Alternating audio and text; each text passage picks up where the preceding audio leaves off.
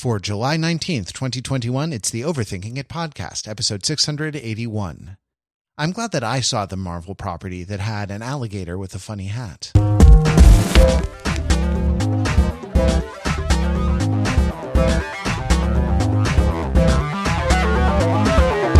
Hey, it's Overthinking It, where we subject the popular culture to a level of scrutiny it probably doesn't deserve. The Overthinkers are your smart, funny friends from the internet. You can think of us like a long lost family of secret agents coming together to really do The Americans, which apparently was happening 10 years after that show was supposed to be taking place. Or I suppose you could think of us as really the same person, but on multiple different timelines, multiple different quantum realities coming together in the multiverse of podcasting to talk about the things that we enjoy and to talk about them together. I'm Matt Rather. I am joined by alternate reality version of me, Peter Fenzel. Hello.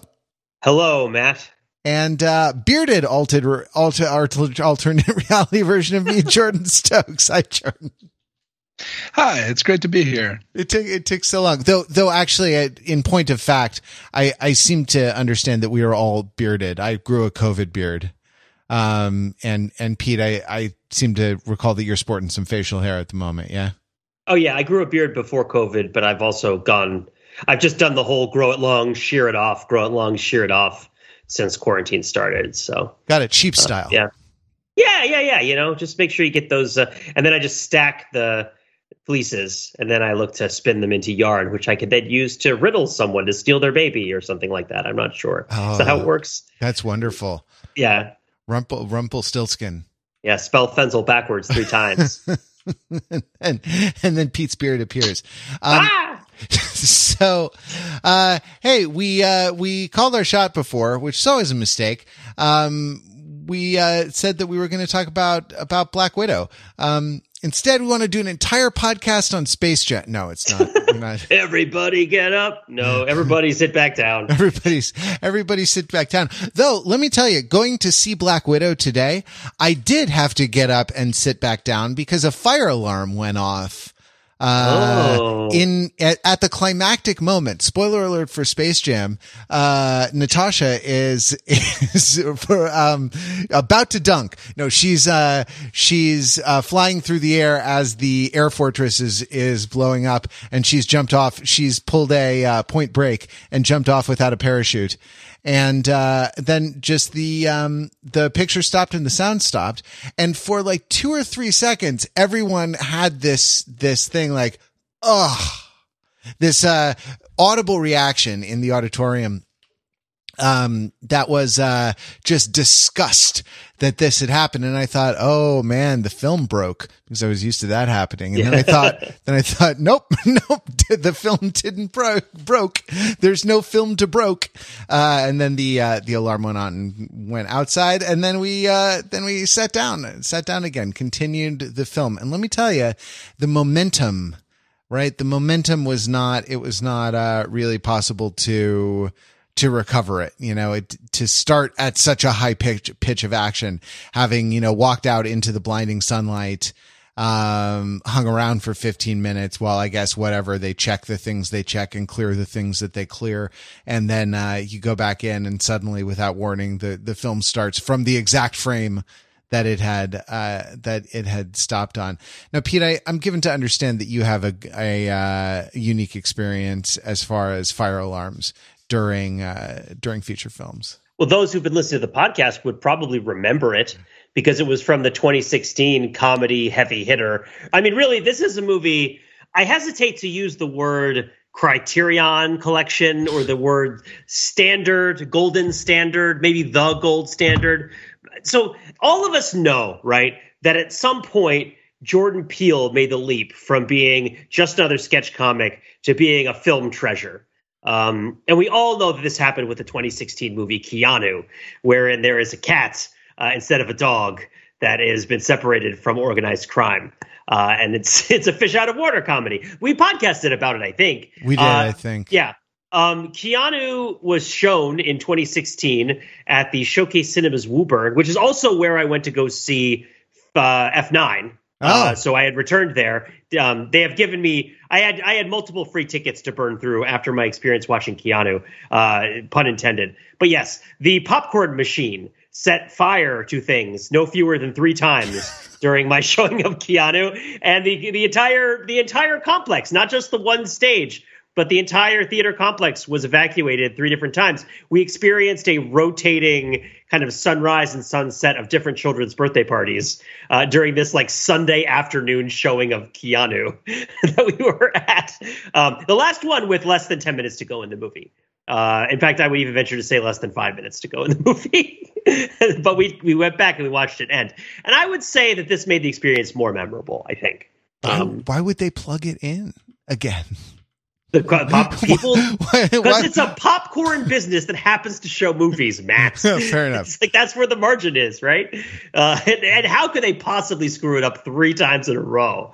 I did like the sense of camaraderie I got when the people who were out in the parking lot during the 3rd evacuation acknowledged to each other this sort of naivety and insufficient cred of all the people that like had just arrived for their first evacuation of the day and hadn't experienced all 3 of them. we had a sort of bond, right? Those of us. Maybe there were subsequent evacuations that you know after you left the complex having been Keanu'd. Yes, they still tell our story. I do recommend the Showcase Cinemas Woburn. It's very nice, but at one point they did have some problems with the popcorn machine. Jordan, this was about 5 years ago. Has it ever happened to you, Jordan, that a film has been interrupted for under mysterious circumstances? There was one time that I went in to see a movie with my whole family. I was quite young, and like the opening credits started, not even the opening credits, but like they turned on the projector and like the green, this preview is rated for all audiences thing appeared, and then the entire theater lost power and just sort of like zoom. And the lights were off, you know, and eventually we walked out to the lobby and they were like, yeah, we're real sorry. And we didn't see a movie that day. So, you know, wow. I don't even remember what it was supposed to be. I didn't see it, but oh man, that's my story. I feel like the fire alarm thing is more fun. Would you say that the preview you saw was rated for all audiences, or was it perhaps too scary for your young too self? hot for the cinema? Right. It's a preview for the loss of power that awaits all of us, you know, sooner or later. Oh, that's dark. Yeah. You can't actually show a preview for Terminator 2 through a standard extension cord. It'll set the theater on fire. Did you intend to say, "Oh, that's dark"? Yeah, that's what it's dark. It is dark. That is true. That is true. Because there's no power. I had some additional misadventures at the theater, and the fact that I want to talk about all these things really should tell you kind of what I think about Black Widow. I sat down in my seat, the seat on my ticket, and someone came and they had that ticket as well. And I thought, since the advent of computers, surely we don't do this anymore in our recliner era of selecting your own recliner to watch a film in. And it's like we were holding our phones up at each other, like these were some sort of warrant for our occupying the seat. And, so I moved over a couple seats because it was not it was a matinee. It was not a full theater, but then I was in someone else's seat. They came and I was in, I had picked their seat. So that was, so anyway, so this dispute over who was the rightful, occupier of row C, seat 5 in auditorium 2 of the AMC Dine-In Marina Del Rey. This was really the most dramatic thing that happened during the entire, well, I guess the fire alarm went off, but during the the whole Black Widow thing. And Pete, did you watch Black Widow on Disney Premier Access, or did you make it out to a movie theater for it? No, I watched it on Disney Premier Access on my plasma screen with the bad sound that I've talked about previously. And this was another movie that was pretty bad for the plasma screen with the bad sound. The Harvey Weinstein villain. It was hard to hear anything he was saying, and a lot of the conversations were a little tough to deal with. But you need the thrum. You need the rattling thrum of the when he talks. Where I guess he does it with a Russian accent. When Harvey talks, he says, I'm a big rumbly cellovek. Yeah. Now, if you haven't seen Black Widow, first of all, we're not going to go too deep into it. Second of all, we're also going to talk about the Loki show today. So hang in there. All right. But we do want to get a couple things out about Black Widow. A, because we said we would talk about it. B, because it does feel like it's important, I think.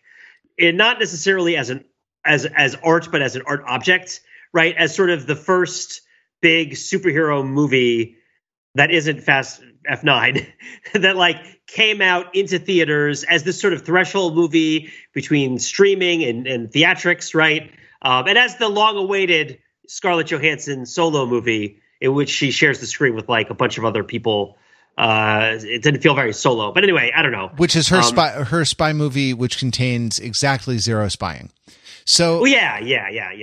So okay, dig it. I'll stop doing ridiculous pattern and jump in. We had this conversation. I feel like the culture had this conversation during that championship season where we were talking about, hey, are theatrical motion pictures ever going to come back in any form? Is the business going to be just a shell of its former self? Is it going to become like vinyl, in a sense where maybe there are artistic reasons and a small market for, though I guess vinyl outsells CDs these days, but still, nothing compared to streaming, I suppose. That it will be this, sort of artisan medium and people will care about it in small, 150 seat art house theaters in big cities, but otherwise it's going away. And, what we've had over the last 3 weeks, or maybe it's compressing it to say the last 3 weeks, but we've had three giant movies. A Quiet Place 2 did really well. F9 did really well. And Black Widow did really well. And to the point where it was a synergy, it was a hybrid thing that, where they reported they broke out the numbers separately for what it made on streaming versus what it made in the theatrical box office, which is to say, if either of those numbers had underperformed, they would have just rolled it into one figure, right? And declared victory. But the idea that you can split it up and still count it as a victory is interesting. But Pete, what you're saying is interesting that the conditions of exhibition were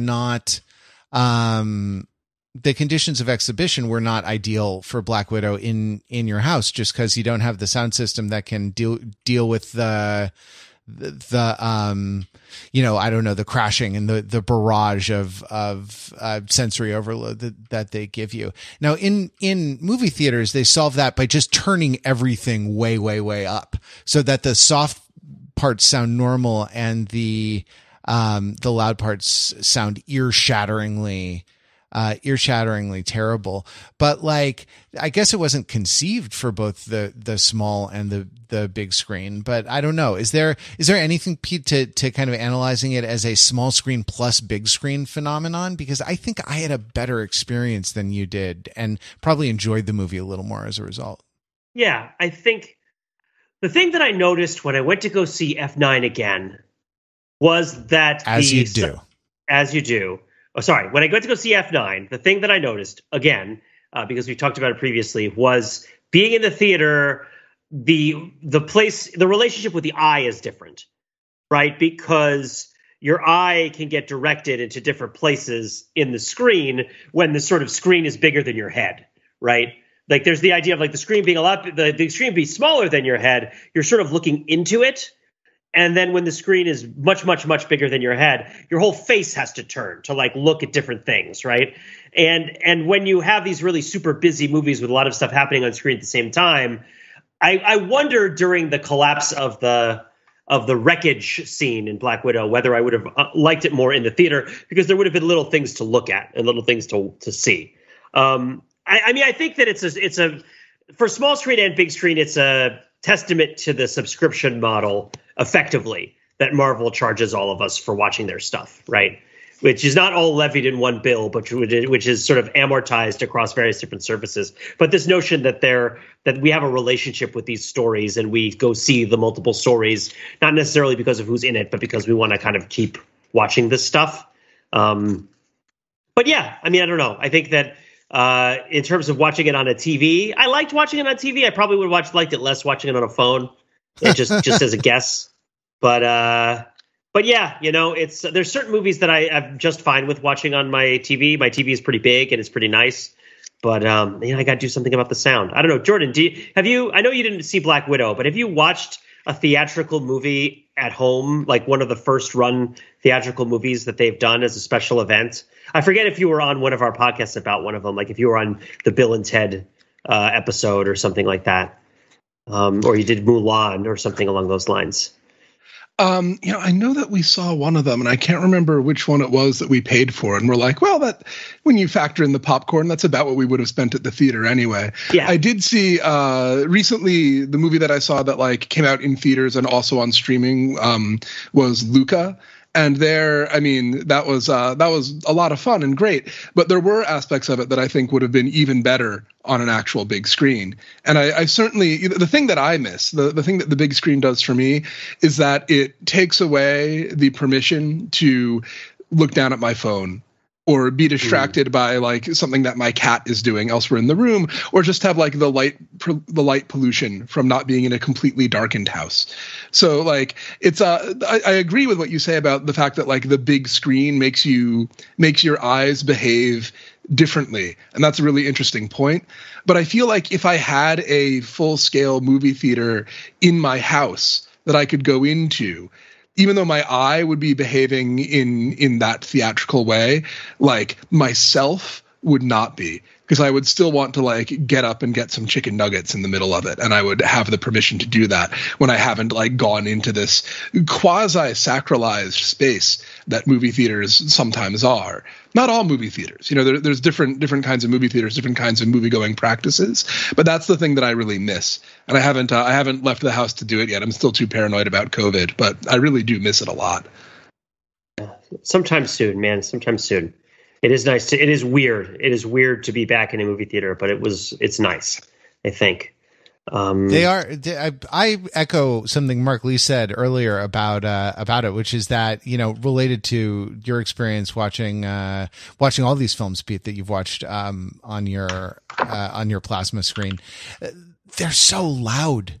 The movies in movie theaters are so loud, and like, have I gotten old, guys? Is that what has happened to you know, bring me to this pass where I'm like, turn down the volume on the movie. I don't wanna shatter my eardrums listening to it. I don't know who I was there or when I became that person, but you know, there am I. There, you know, there I right. go. To dig into Black Widow for just a second, I just want to say the fire alarm was quieter than the action that was on the screen. That's fair. That's fair. Yeah, dig into Black Widow and the constant visual motif of the open window center frame behind the characters yawning open with possibility. Yes. That is a great point. I was trying to come up with so I think one of the biggest issues with watching Black Widow is time, right? And we'll get more into time and its malleability when we talk about Loki. But that Black Widow is a movie that takes place before Infinity War, and it also is sort of a memory movie that doesn't really have a framing device. It also feels like it is ripped from the headlines of like 2014, because it's about the trafficking of women.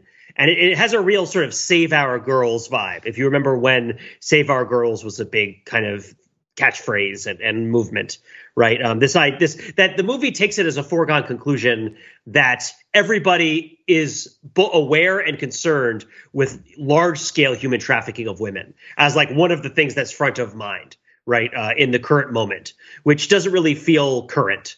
Not that is, of course, not the case, but just that it isn't the thing that people are paying attention to now.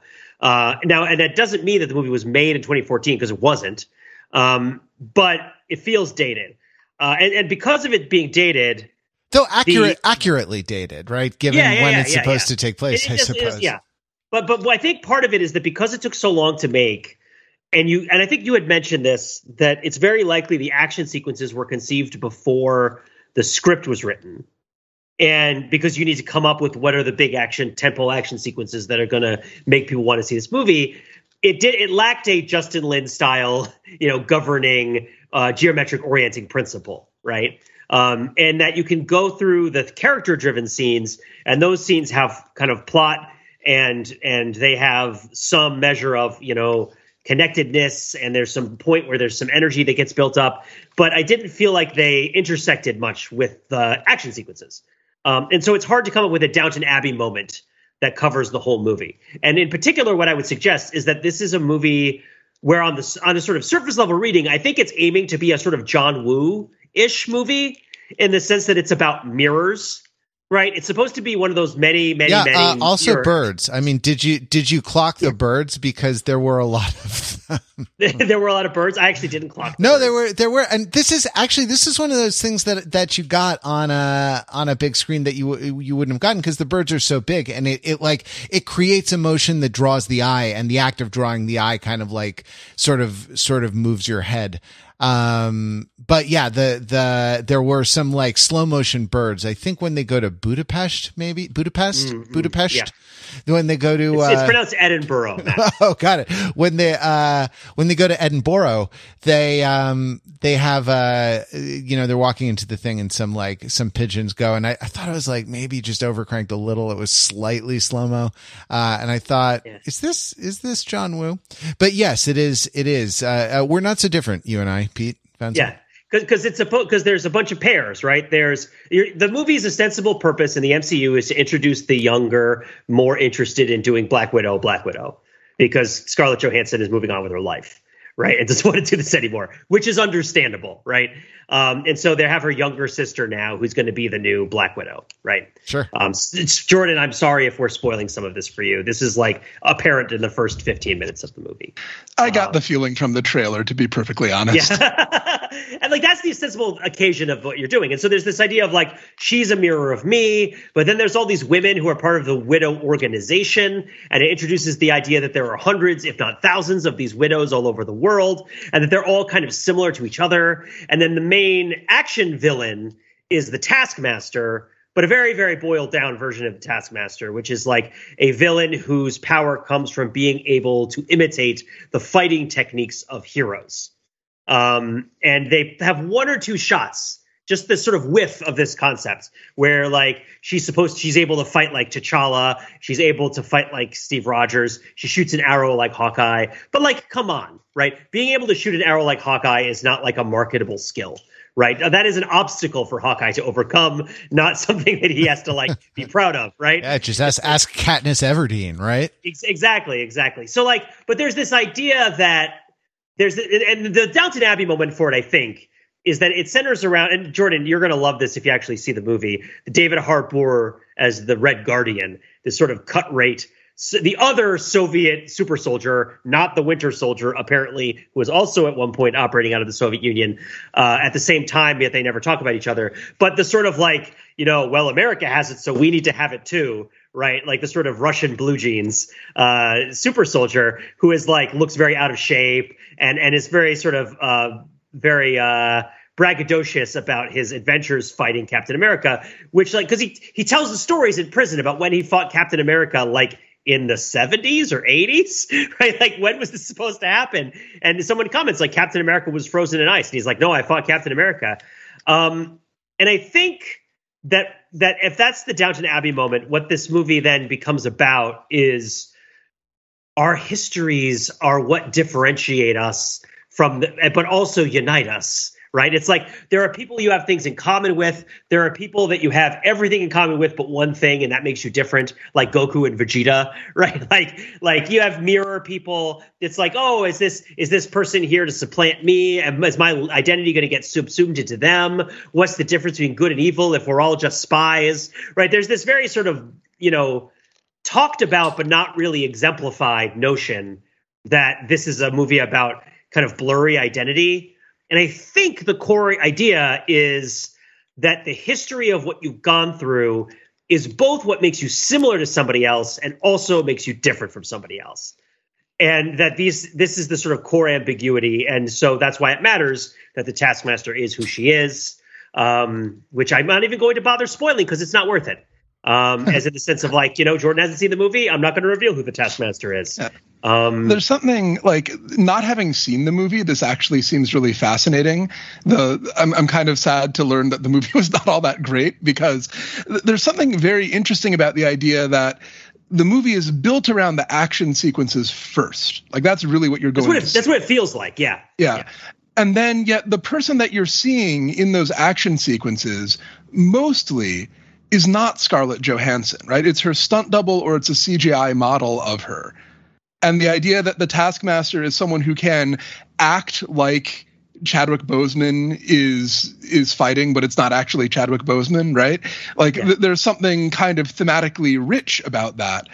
And the notion that like there are all of these interchangeable Black Widow people who you can sort of slot in one after another is also kind of resonant with this idea that like, well, what do you go see a Scarlett Johansson movie for in the first place if you're not actually seeing her in the fight scenes? Like what makes somebody an action star is their ability to like hold a pose and have their face look really interesting when photographed from a particular angle or something like that. And then the CGI thing takes over from there and they're out of the picture. Like that all feels really fascinating. So it's kind of a shame from your description that they didn't manage to make a movie out of it. I don't know, Matt, what do you think? Going with the Jackie Chan truism that like, if you see the camera shaking a lot, the actor doesn't know how to fight. And if the camera is still, as it is in all of Jackie Chan's movies, and you are just like witnessing the stunts being done without a lot of like jiggle, to cover the fact that the hits aren't real, or at least are not on target or, aren't happening in some way, like, then, by that measure, this was 100% practical and done by Scarlett Johansson on set because it was so jiggly. It was like very difficult to follow for me. Like, and not in the way that you would have expected if this movie were to be really bad. There we go. Which it wasn't. It wasn't really bad. No, it was not. The camera was just shaking a lot. One of those things. It's almost as though the camera gets kicked when a character gets kicked because it like jerks back a little. Yeah, it's bit, like the Bourne Identity style. Yeah. Though I don't know, those stunt performers in Bourne Identity, the stunt actors who do the close quarters fights with Matt Damon are pretty good, I think. Maybe it's just Matt Damon who needs. It's not as good as Bourne Identity, but it had a lot of handheld in it. Another thing that I thought that you would that maybe would not register quite as strongly as it did. It's not quite as lunch losing, to see a lot of handheld, a lot of very busy like running around handheld camera work. But yeah, it is. I mean, the movies are, and for this, go reference the any number of like Marvel movie explainer videos on YouTube, right? Like they are conceived first with their action sequences, and the director, I'm given to understand, at least a lot of the directors have very little input into that side of it. Like it's done by a stunt team and it's done by CGI people, and it's done by all of these artists who just don't happen to be the director. And the director functions like more like a CEO of that particular movie, where the job is to like make sure everyone's marching in the same direction, and don't run out of money, which are the two things that a CEO has to do. That like, you know, so the fact that they don't, that, you know, this sort of director who definitely was putting a visual stamp on the film, different from the, you know, the look of a lot of the other, Marvel movies, the same way that, I mean, not the same, but like the uniqueness of it is similar to the uniqueness of Taika Waititi's movies when he's doing them. They just look unlike the things that have come before. So you know, the whole look was very unique, but the action sequences looked like any of those Marvel third act sequences.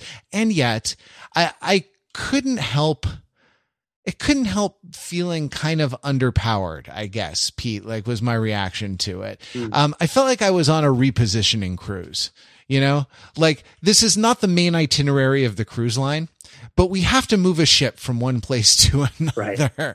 You know, and so like we will offer a discount on, you know, people who want to like do this Atlantic crossing or whatever, because we're going from the Mediterranean, we're going from the Mediterranean to the Caribbean, and so we're gonna, you know, you're going from like Brittany to Newfoundland or something. Right.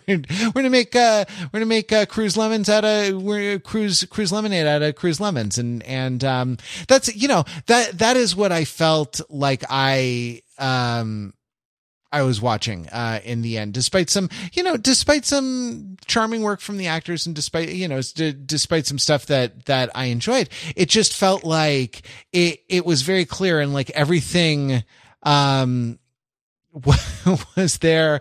Do you remember the what is it called? The closet scene in Hamlet where he surprises his mother and he like shoves a picture of old Hamlet in her face and was like, "This was your husband." Like, and look at I think this is this scene. He's like, look at how manly he looks, and everything, you know, contrived to tell you this was a man. And Black Widow felt like everything, contrived to tell you this is a second tier entry in the franchise. And, you know, and I say that not to knock the work of the good people who worked on it, because it's not their fault or problem, for doing it. But I guess if this is new Black Widow, you know, she's funny. She's got a lot to recommend her, I suppose. Yeah. And I'm sorry, Pete.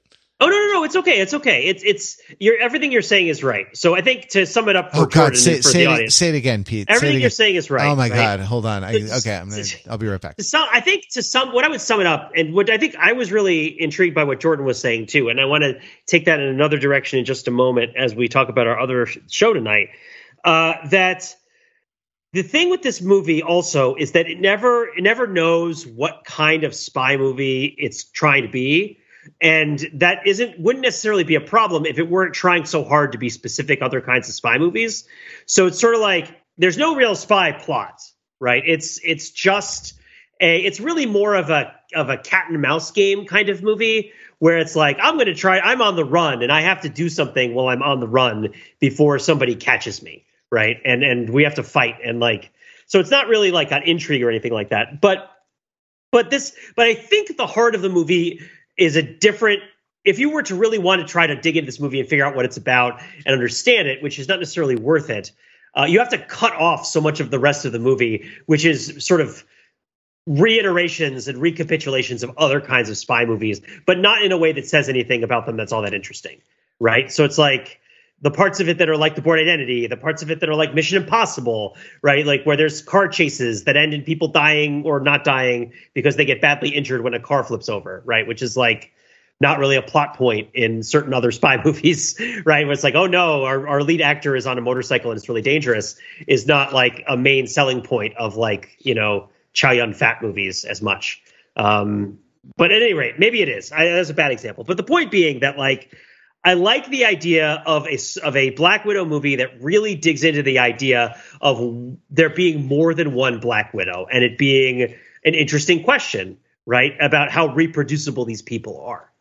So I will try to transition us to our next topic by making a suggestion of like an alternate Black Widow movie, which isn't the movie that we saw. Because one of the things this movie's really lacked was a proper framing device, right? Like, I mean, I don't know, Matt, did you feel that way about it? Yes, there is a lot of like the number of flashbacks, and then also the fact that the big heist at the end of Space Jam when you know when they go to dunk on the you know Russian spy master, the you know the guy who runs the Red Sparrow school.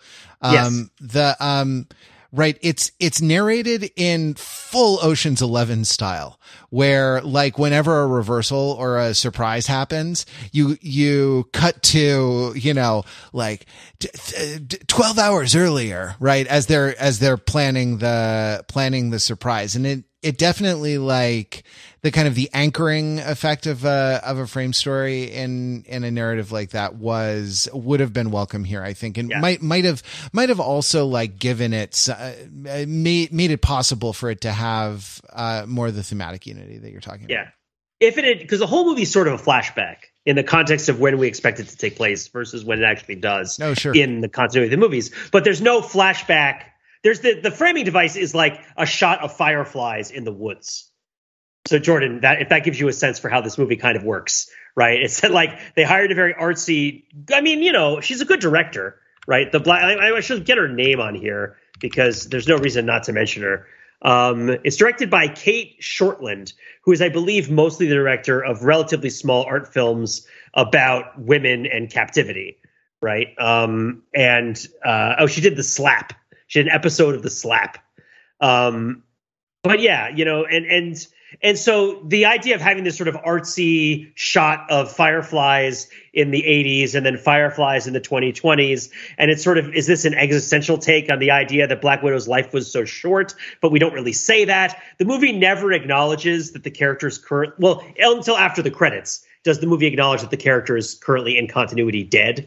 So like if there had been some sort of framing device to be like, I'm remembering, right? Have her lying on the ground and like I'm remembering what brought me to this point, or something. Somebody remembering something. The whole movie takes place while she's falling off the cliff.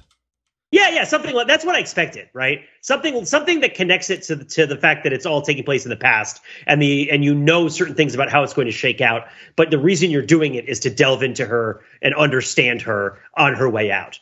But let's posit a different version, right? We just watched Loki, which was, you know, I think pretty good, right? And what if this is a movie about Black Widow going back and finding her family, right? Like she shows up and she's going, not her family, but she's going to, who she's trying to find is the family she was embedded with, who are her fake American family, who are all themselves Russian spies, including her non-biological sister, right? I don't think they had the same biological parents, right? But they both had non-biological assigned deep cover spy parents who are David Harbour and Rachel Weisz, right? And if it's this idea that she's dead, right? Black Widow, 100% dead. Scarlett Johansson, Black Widow, 100% dead, shows up looking for her family. Who is she? Is she the real Black Widow? How is she here? What's going on, right? And if you are already at the point in the story where we're talking about alternate timelines, alternate versions of people, I bring this up not because it would have made the whole story more coherent with what's going on in the MCU, but rather because the Black Widow movie is already about alternate versions of yourself. Like that's what it's about. The sort of the two roads diverging in the wood, right? And like, this is what you become because of something that happens to you. And this is what somebody else becomes because the same thing happens to them. And are you the same person or not? Or are you different people? And how can you connect with each other? And what does this have to do with the sort of shared bond that all women face because they all go through related sorts of BS, right? Of greater and lesser degree in the world. Which is kind of the point of the movie. But, you know, we now have a toolbox to talk about literal alternate versions of people who experience different things. And I think the Black Widow movie, I would have liked it more if it delved more into that John Woo style, the killer style, mirrors, who am I, who are you, right? We could have two dragons fighting over a pearl. It would be great. But regardless. Anyway, do you guys want to talk about Loki now? Instead of two pearls fighting over a dragon? There you go. That's wah, wah. But that's I don't know. Look, I'll cut to the chase with Loki. I ended up feeling like Loki ended up being a teaser for the second better season of Loki that I ended up wishing I was watching instead. And like for all, you could watch Worked for The Sopranos, right? I guess you could watch Tom Hiddleston read a phone book. Like that guy's got charisma to burn. But but I do wonder. I don't know. I do wonder if there was a way to like. Didn't some of them feel slow or kind of placeholdery to you? Like I nearly called it the bottle episode on the planet that was about to be destroyed. But the point of a bottle episode is that you use existing sets and save money, and nothing about that particular one seemed like it was done on a budget.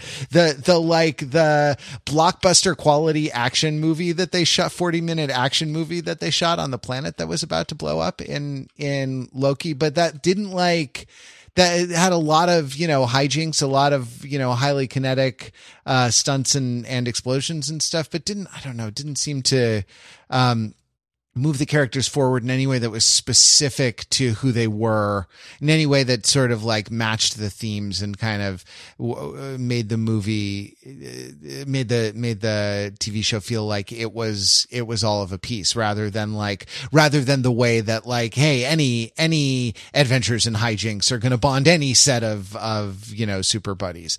But I'm sorry I may be out on. You're pooping too early, Matt. You're pooping before we even got started. You got to chew your roughage before you start pooping, man. I'm the family in the Phantom of Liberty. Let me step into the bathroom and have a turkey leg. So you guys remember bananas?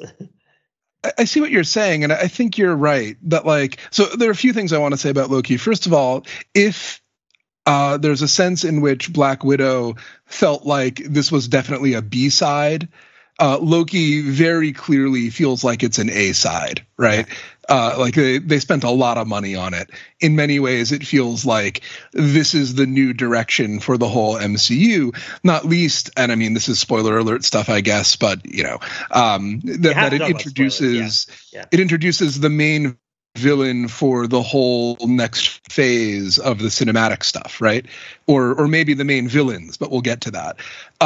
And yet you're right. Like it seemed at the same time, like it moved too fast and too slow. Like there are these episodes that seem self-contained and like they're not really moving the football. And yet, because there's only 6 episodes and a lot of them are built around action rather than character stuff, or introducing like new one-off characters who, as awesome as classic Loki and Crocodile Loki were, they didn't tell us anything about the characters that we really were focusing on, right? If it had been a serialized TV show that ran for like 5 or 6 seasons, and you could have really gotten to understand who our Loki, I'll just call him, and who Sylvie are as people, in the way that really rich and nuanced characters can emerge out of multiple seasons of TV, then I feel like the final confrontation where they like, okay, now they have to fight each other, now they want these different things, like that would have landed much, much better potentially than it possibly could, coming after the abbreviated and kind of overtly cinematic, in the big blockbuster like action movie sense of cinematic, season that we ended up getting. So like I like Loki. I thought it was good. I enjoyed it. But I think I see the weakness that you're pointing to, and it seems to come from like it wanting to be a big event Marvel movie as well as a TV show, and not managing to find a way to do both of those things satisfactorily. Yeah, I hear you. I would say it definitely felt like it was half a season. It definitely felt like we got to the end and it was like, okay, there's another half of a season that's going to show up at some point, and it's going to tell the rest of the story. To get to the nuts and bolts of it, Loki and Sylvie, right? Loki, I'm like, my face is literally on my hand. I had problems throughout watching the show with the characterization of Sylvie. And my problem, I think it was a problem of efficiency and time in retrospect, which is that we already know Loki. And so you can tell the story of Loki in this TV show. You have a lot of the work already done for you in terms of setting up who he is, why you care about him. It's confusing. You have to reconcile a bunch of it and change stuff. And as you've said, like, yeah, classic Loki, alligator Loki, all these new characters that get introduced, you're not really supposed to care about the inner life of alligator Loki. Like, part of why it works to the extent that he does is that you sort of instantly recognize what's going on. It's very simple. It's iconic. It's kind of a joke, right? And you get it because of the context of the Loki you already know.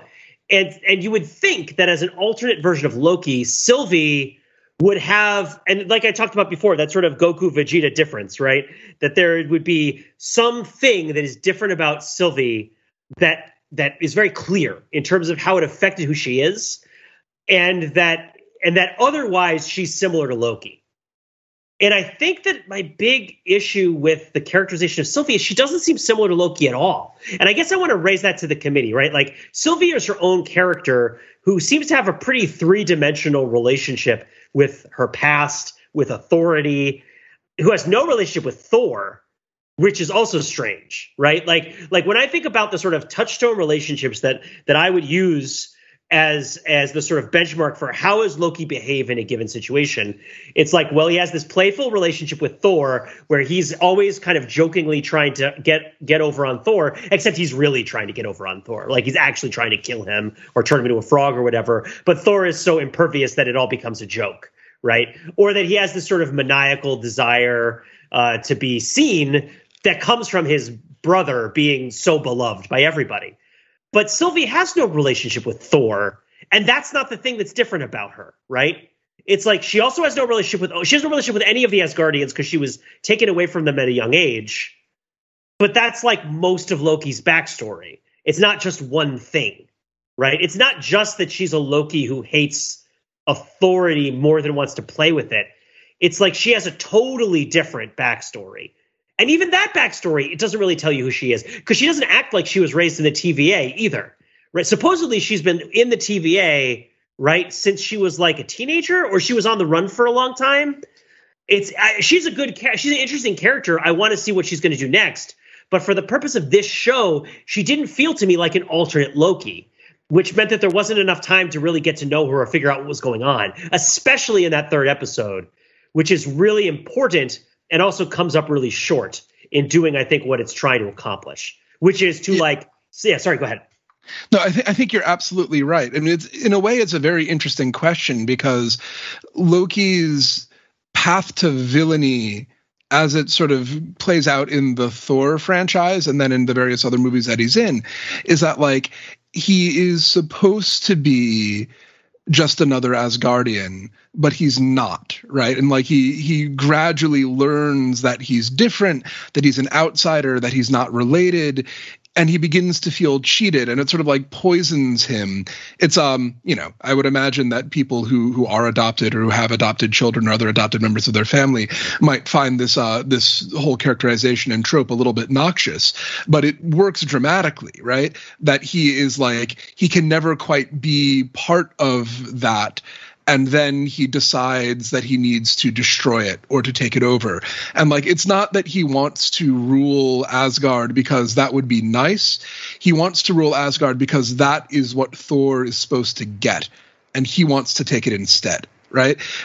All of that stuff, right? His path to villainy then is caught up in his weird relationship with his adoptive family. And it's an arc where, like, as a child, everything's fine. And then when he grows up, it becomes toxic. What would happen if you removed him from that situation when he was a child, right?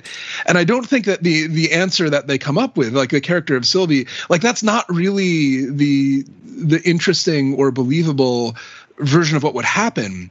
Like, would you end up with somebody who is actually a lot more like Thor, You know, would you end up with a heroic version of Loki? Like, and that's kind of a creepy message that like the way to morally redeem Loki is to traumatize him as a child, but it makes a certain kind of sense, right?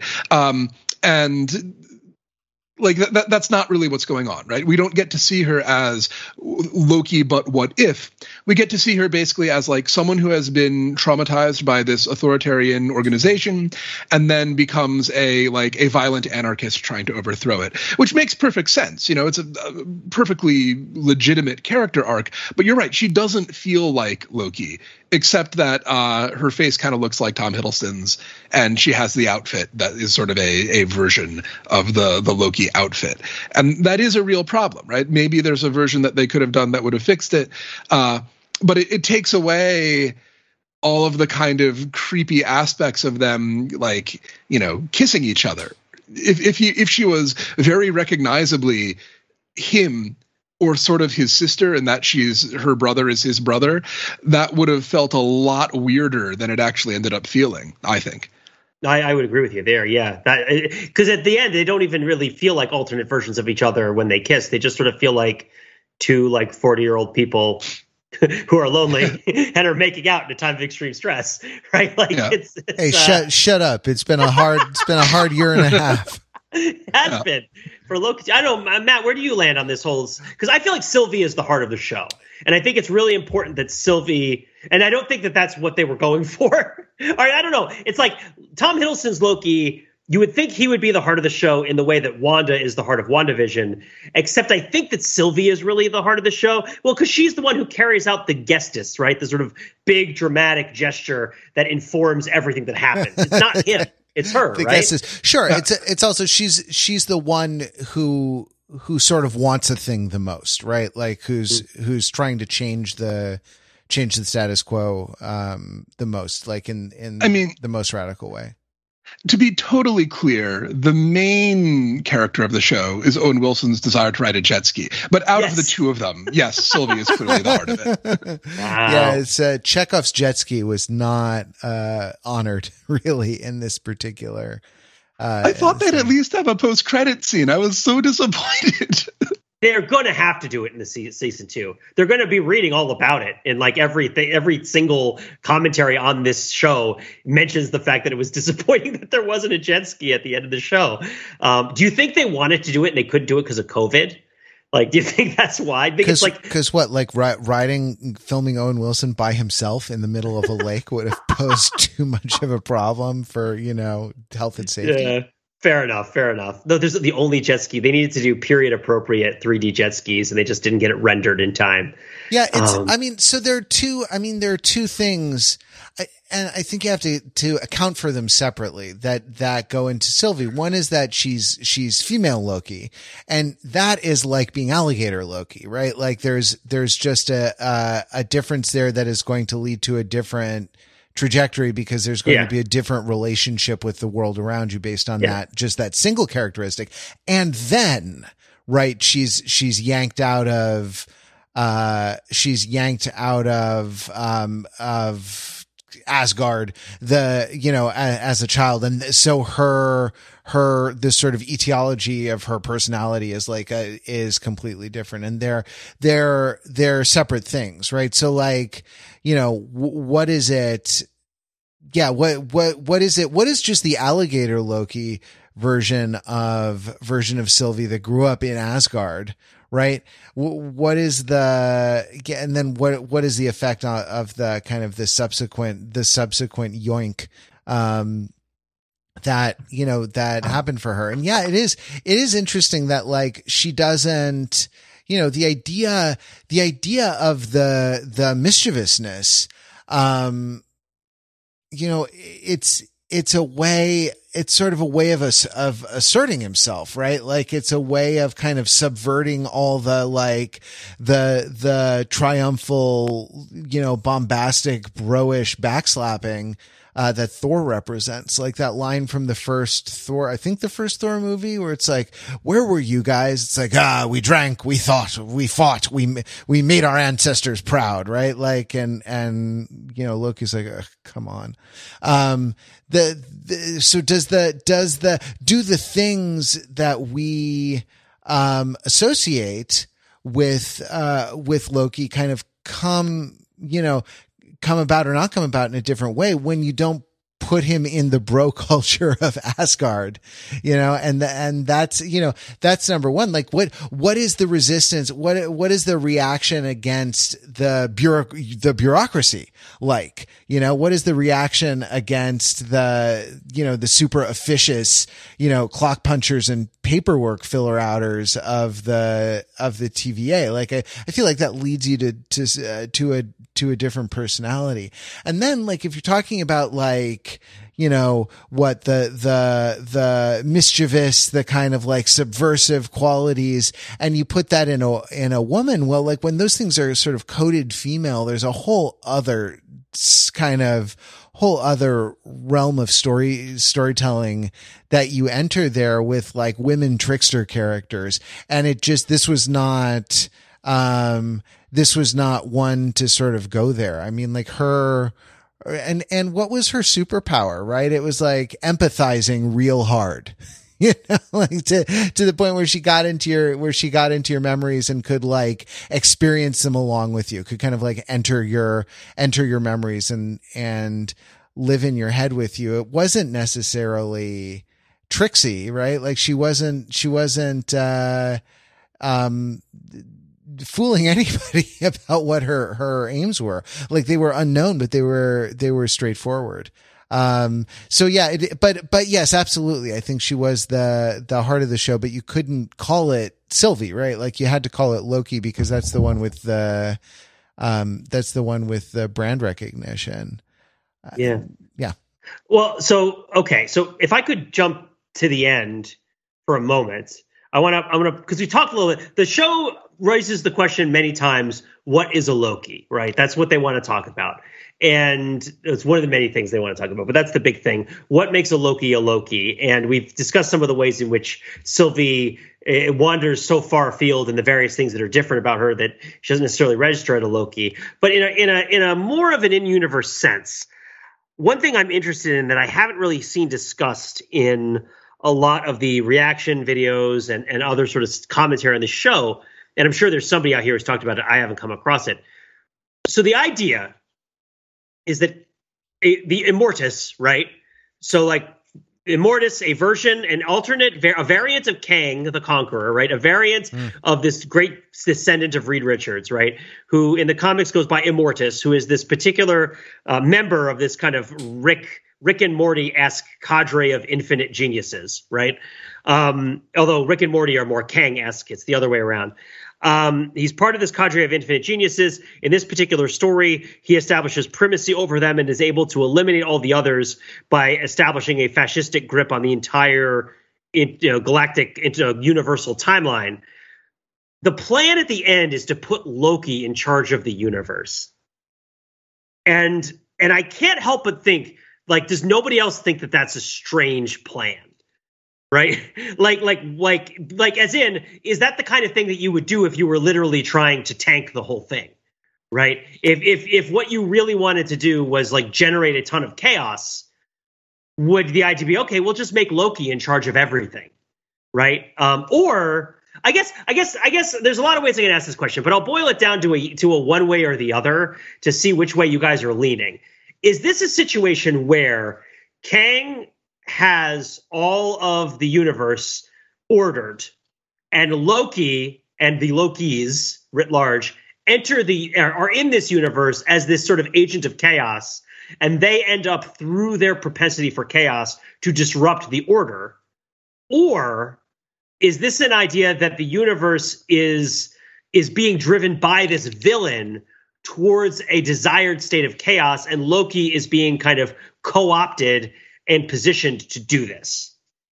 I mean, I guess I'm asking which came first, the Loki or the egg, right? Like, is Loki supposed to show up at the Citadel at the end of time because he's Loki or because she's Loki, or are they supposed to show up there because that's how the Citadel is set up and that's what they expect to have happen?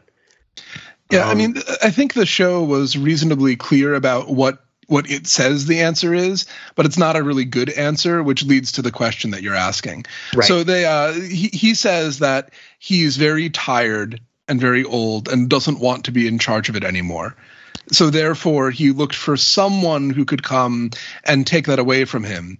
And the only possible person who would like get through the various hurdles was this combination of Loki and Sylvie. So that's what he said. It's like he just wanted to give up power to somebody, and the only person that it turned out to be practically possible to do that for was Loki and Sylvie. And then either Sylvie wins and she kills him, in which case, as he says, like he reincarnates and comes back and does it again, but now he's not old and tired anymore, I guess. Or Loki wins and Loki like takes over all of the administrative duties while he continues to just sort of chill in the Citadel, I guess. So like I say, it's not really good, because the answer that they give is like, well, why do you want to step down? I just do. Why is it us? It just has to be you. Like, what's gonna happen?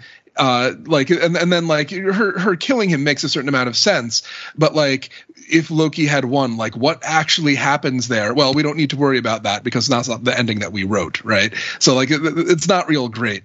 I do think it's a really interesting possible question. So I turn it back over to you then, right? Like which of those in a version where the show was slightly better written, which answer which of your two options do you kind of favor? I guess I saw those two. The third one that comes to mind, which is I think the one that I favor the most, is this additional weird detail, which is at the end of time, all the alternate realities that have been created are all being destroyed, right? In this sort of mulcher, this kind of cloud mulcher that eats everything. The only people we come across who are able to survive and form a society are alternate versions specifically of Loki, right? Like, yes, Mobius is able to drive around for a little while in a car, but there's no like infinite number of Mobiuses we meet who've all been sent there, right? You get the sense that Mobius's days are numbered if he doesn't get out of there. But for some reason, Loki is able to survive at this time at the end of time. Yeah, to the extent that Mobius is there, it's probably because he's like infected by Loki energy, right? Yeah. And so is the idea that Loki is this ultimate survivor.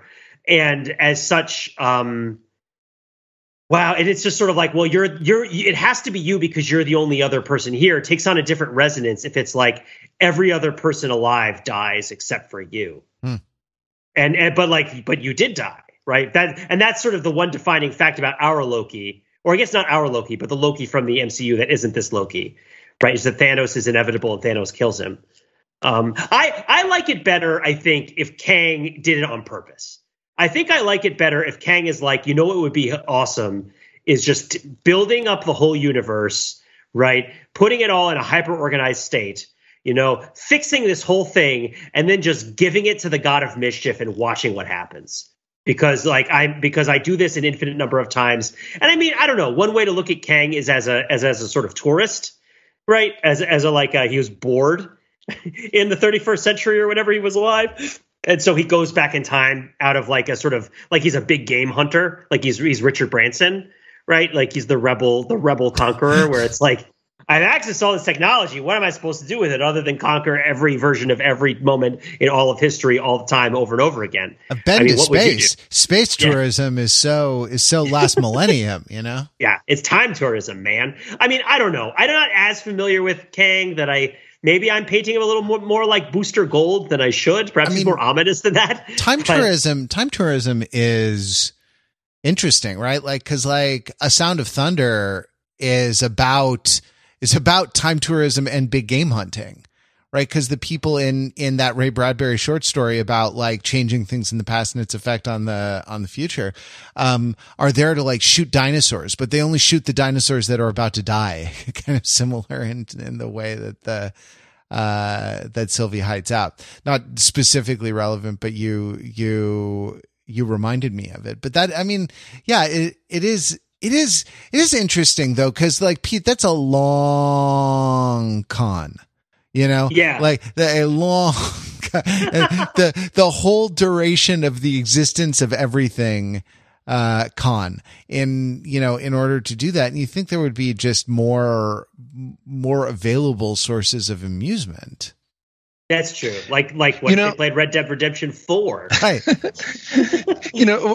An interesting way for it to work would be, so like, what if basically what Kang likes is the process of subjugating the universe into this totalitarian regimented timeline.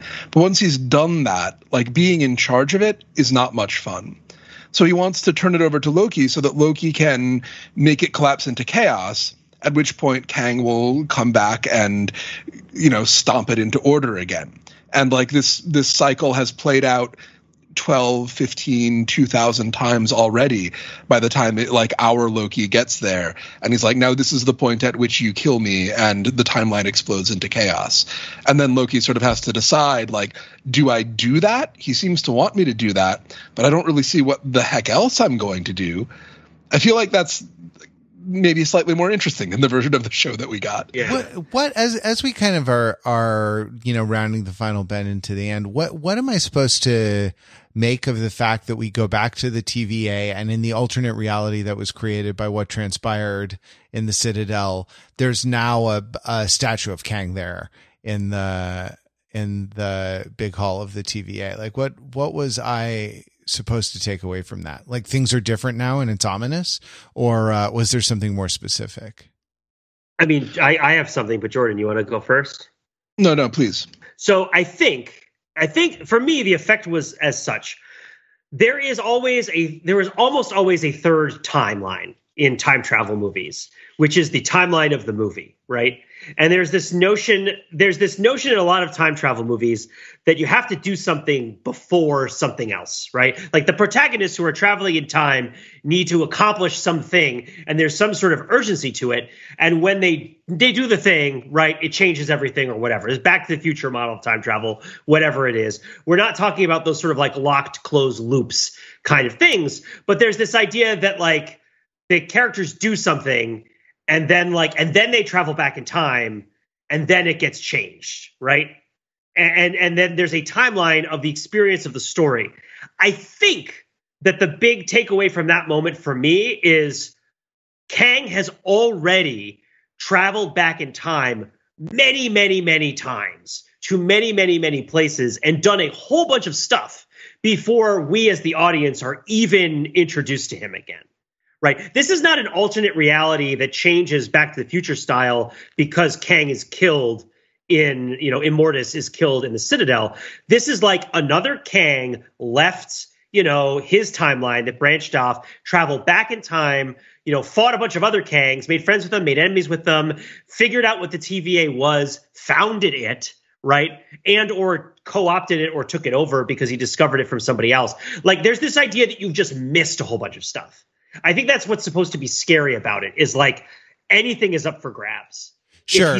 But that also, like, Owen Wilson doesn't, I mean, maybe this Owen Wilson doesn't like jet skis. Maybe this Owen Wilson is all about those like 4-wheel ATVs, that like, cause they don't recognize, That would be the darkest timeline. I mean, 3-wheelers would be the darkest timeline because they're so dangerous. I guess actually, isn't there a painting in the Royal Tannenbaums or something that's about like it's people in masks on 4-wheel ATVs, on quad ATVs? I don't know. But that, like, yeah, he didn't know. I don't know. To me, there's a little bit of like, yeah, time travel movies go in a couple different ways. There's like a path dependent, aspect, the way that like the maps of choose your own adventure novels mean that certain decisions preclude certain endings. And I guess like Loki kind of skidding sideways onto this whatever this timeline, whatever this quantum reality or this multiverse universe is, like I didn't totally make sense to me, other than like, oh, it's ominous. And I guess, yeah, Pete, what you said of like, it's ominous and I don't understand everything that's going on. The scene operates because the whole show has this idea of the red line, Which, I mean, we aren't even talking about the biggest problem with the show, in my opinion, which is the whole buildup to Sylvie setting off the charges that cause a whole bunch of branching realities that all appear to be about to cross the red line just as the episode ends, and it's just never talked about or acknowledged again. Right. Like that for me was just like, that just seemed unprofessional. So, but a little bit, it was like, well, gosh, guys, that was a fire drill, but we squelched all of those alternate realities, didn't we? Yeah. And it's like there's this idea that's set up in the TVA that there's an amount of time that passes in the TVA before these accidents become irreversible. And the scene operates and you're in that moment and you're supposed to think that Mobius is going to come up with something that can fix it. And it turns out that not only can he not do it, but it's already far too late. Like, he's not even Mobius anymore. Right. Like, but then I guess this didn't really hew that much to the convention and all that other stuff. So, the way that I read that final scene was very similar, but a little bit different, which is that like the metaphysics of time in Loki up until the final episode is that there's supposed to be only one timeline, and that like it can branch, but something bad happens when it branches, so they stop it from branching. And if you travel forward and backward in time, you're still in the same timeline. There were parts of that didn't actually make sense, but like that's sort of the thing that they tell you over and over again. Once Mobius gets killed, though, like now we are in a completely different metaphysics. Once Kang gets killed? Once Kang gets killed. There's like, now there is no one timeline. So when Loki wakes up in there, and this again, like there's a little bit of a continuity hole because he gets kicked through the portal before Kang gets killed. It's only in like screen time that he wakes up after Kang's death. But anyway, he gets kicked through the portal. He's no longer on the central timeline because there is no longer the central timeline. So in this version of time, the TVA exists, but rather than it being run by the timekeepers, whoever they are, it's run by Kang. And it's not like this is because the Kang that we saw get killed had some particular plan that he like went back and set up before, but just like, now it's infinite monkeys, infinite typewriters. There's some version of reality where Kang created the TVA in his own image like that. That's the one that Loki randomly got dropped into. And this version of Mobius has never seen him before. Right. So that's because supposedly the TVA is like outside of time, but we don't know that. The rules are totally different at this point. Yeah. So we don't know. And it's kind of like, once you go into the multiverse situation, like, yes, they're outside of any particular time, but there's lots of outsides of time. So like, just like there's infinite timelines, there's infinite TVAs. And the Doctor Strange movie, based purely on its title, is going to try to tidy this up somehow. Yeah. Do you think we'll get to a place where they like boil it down to a more reasonable kind of frame or number? Like there won't be infinite universes that we have to deal with. There'll be like a dozen or something, or I don't know. I'm curious how they make this more manageable, because it seems like it's going to become a kind of a I mean, maybe they'll just ignore it. I don't know. Maybe they'll have like an opening crawl where sort of like the Jet Li movie, The One, will end up with like, I don't know, like 7 versions of Kang, maybe just 2, who knows. Although like what I've heard, and this is based on like, reading stuff on Twitter, so this is not exactly a scoop, but apparently like the plan is to have that actor show up in a whole bunch of the next Marvel movies as the main villain of the movie, but it's not the same guy. Yeah. Like it's a different version of Kang in every movie, just played by the same actor, and they'll be all different people with different goals, which is a absolutely bizarre and I think kind of great, strange direction to take your giant media brand into. Oh, yeah. I'm always in favor of movies becoming more like The One by Jet Li. And it is interesting to hear about, without the governing hand of the TVA, I mean, it's just a question of, they're going to let the bodies hit the floor, right? When all the people. That movie, yeah. The bodies never hit the floor because they evaporated into smoke. Exactly. What they did is they cut their lives into pieces, and it was their last resort. And then they fed them to the smoke monster. But yeah, I can't believe they never actually published the soundtrack to that movie. It's like one of the best movie soundtracks of all time, and it isn't even a thing that exists. It's so strange. By greatest is loose definition of greatest. Somewhere there's an alternate version. So, okay, for those of you who haven't seen Jet Li's The One, it's a similar sort of concept. This, yeah. Okay, so Jet Li's The One. The concept behind Jet Li's The One, right, is sort of what we're doing with Loki is we are undoing Jet Li's The One, right? We're walking it backwards, right? The notion is that everybody exists in an infinite number of versions of themselves, or not infinite, but like numerous over the course of many different universes. But there's a finite amount of power that is quantified in your ability to jump kick other people that is spread across all the versions of yourself in all realities that exist. And so it's about a reality and time jumping potentate who decides to defeat himself many, many times in kung fu battles in order to achieve ultimate transdimensional kung fu mastery. And it has like early incorporation of CGI in the action sequences, and for some reason has all this new metal music in it, right? Like, which is amazing. It's got Jason Statham, it's got Delroy Lindo, it's got Carla Gugino. It's all over the place. But what I'm saying is that, like, if at the end of the interdimensional intertime war, Immortus Kang, he who remains Kang, is the Kang who is sort of last. He doesn't seem to have really become the most powerful. I mean, I guess that just means that the Jet Li movie takes place in a different reality, right, with different rules.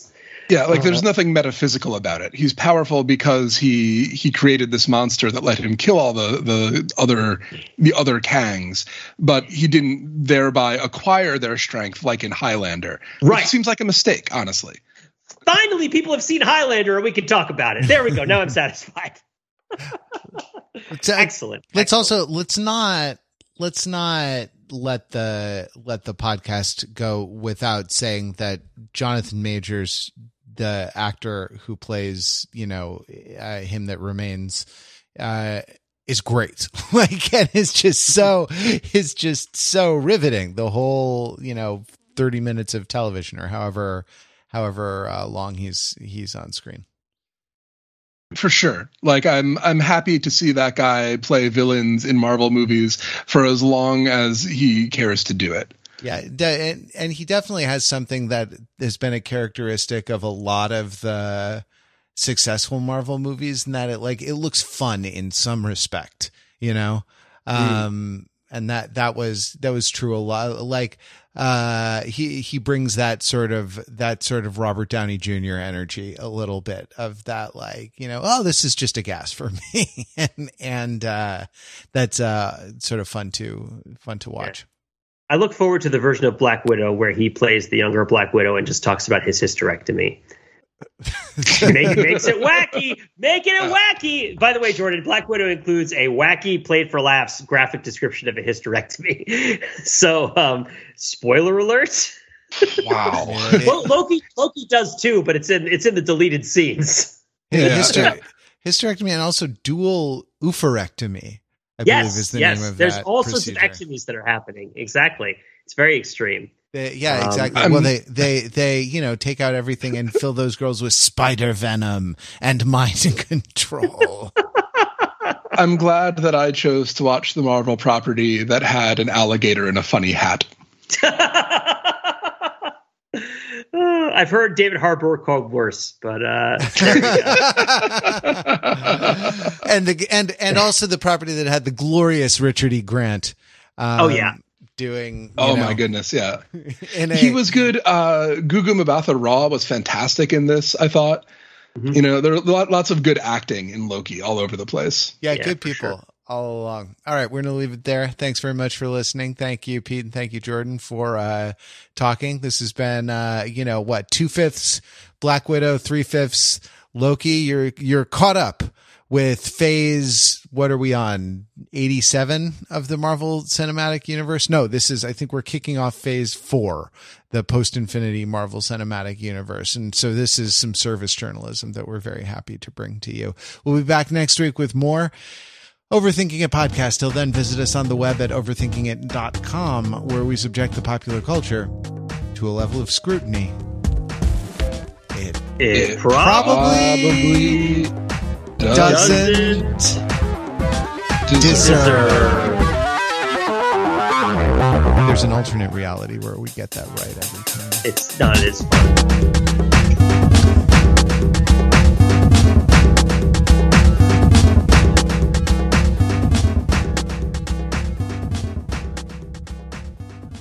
There's an alternate reality wherein the character we decide to talk about from Independence Day all the time isn't like Harvey Firestein, but is like the Adam Baldwin character, the Brent Spiner character. Oh yeah, the Brent Spiner character. Always like they don't let us out much. Yes, it's been very, very exciting here. The gizmos have been turning on. Yes, it's very exciting. So exciting. Or just like some random extra who says like, right this way, Mr. President. Right this way, Mr. President. Right this way, Mr. Right this way, Mr. President. Right this way, Mr. President. No, right this way. Right this way, Mr. President. Right this way, Mr. President. Right this way, Mrs. President. Infinite realities, infinite possibilities.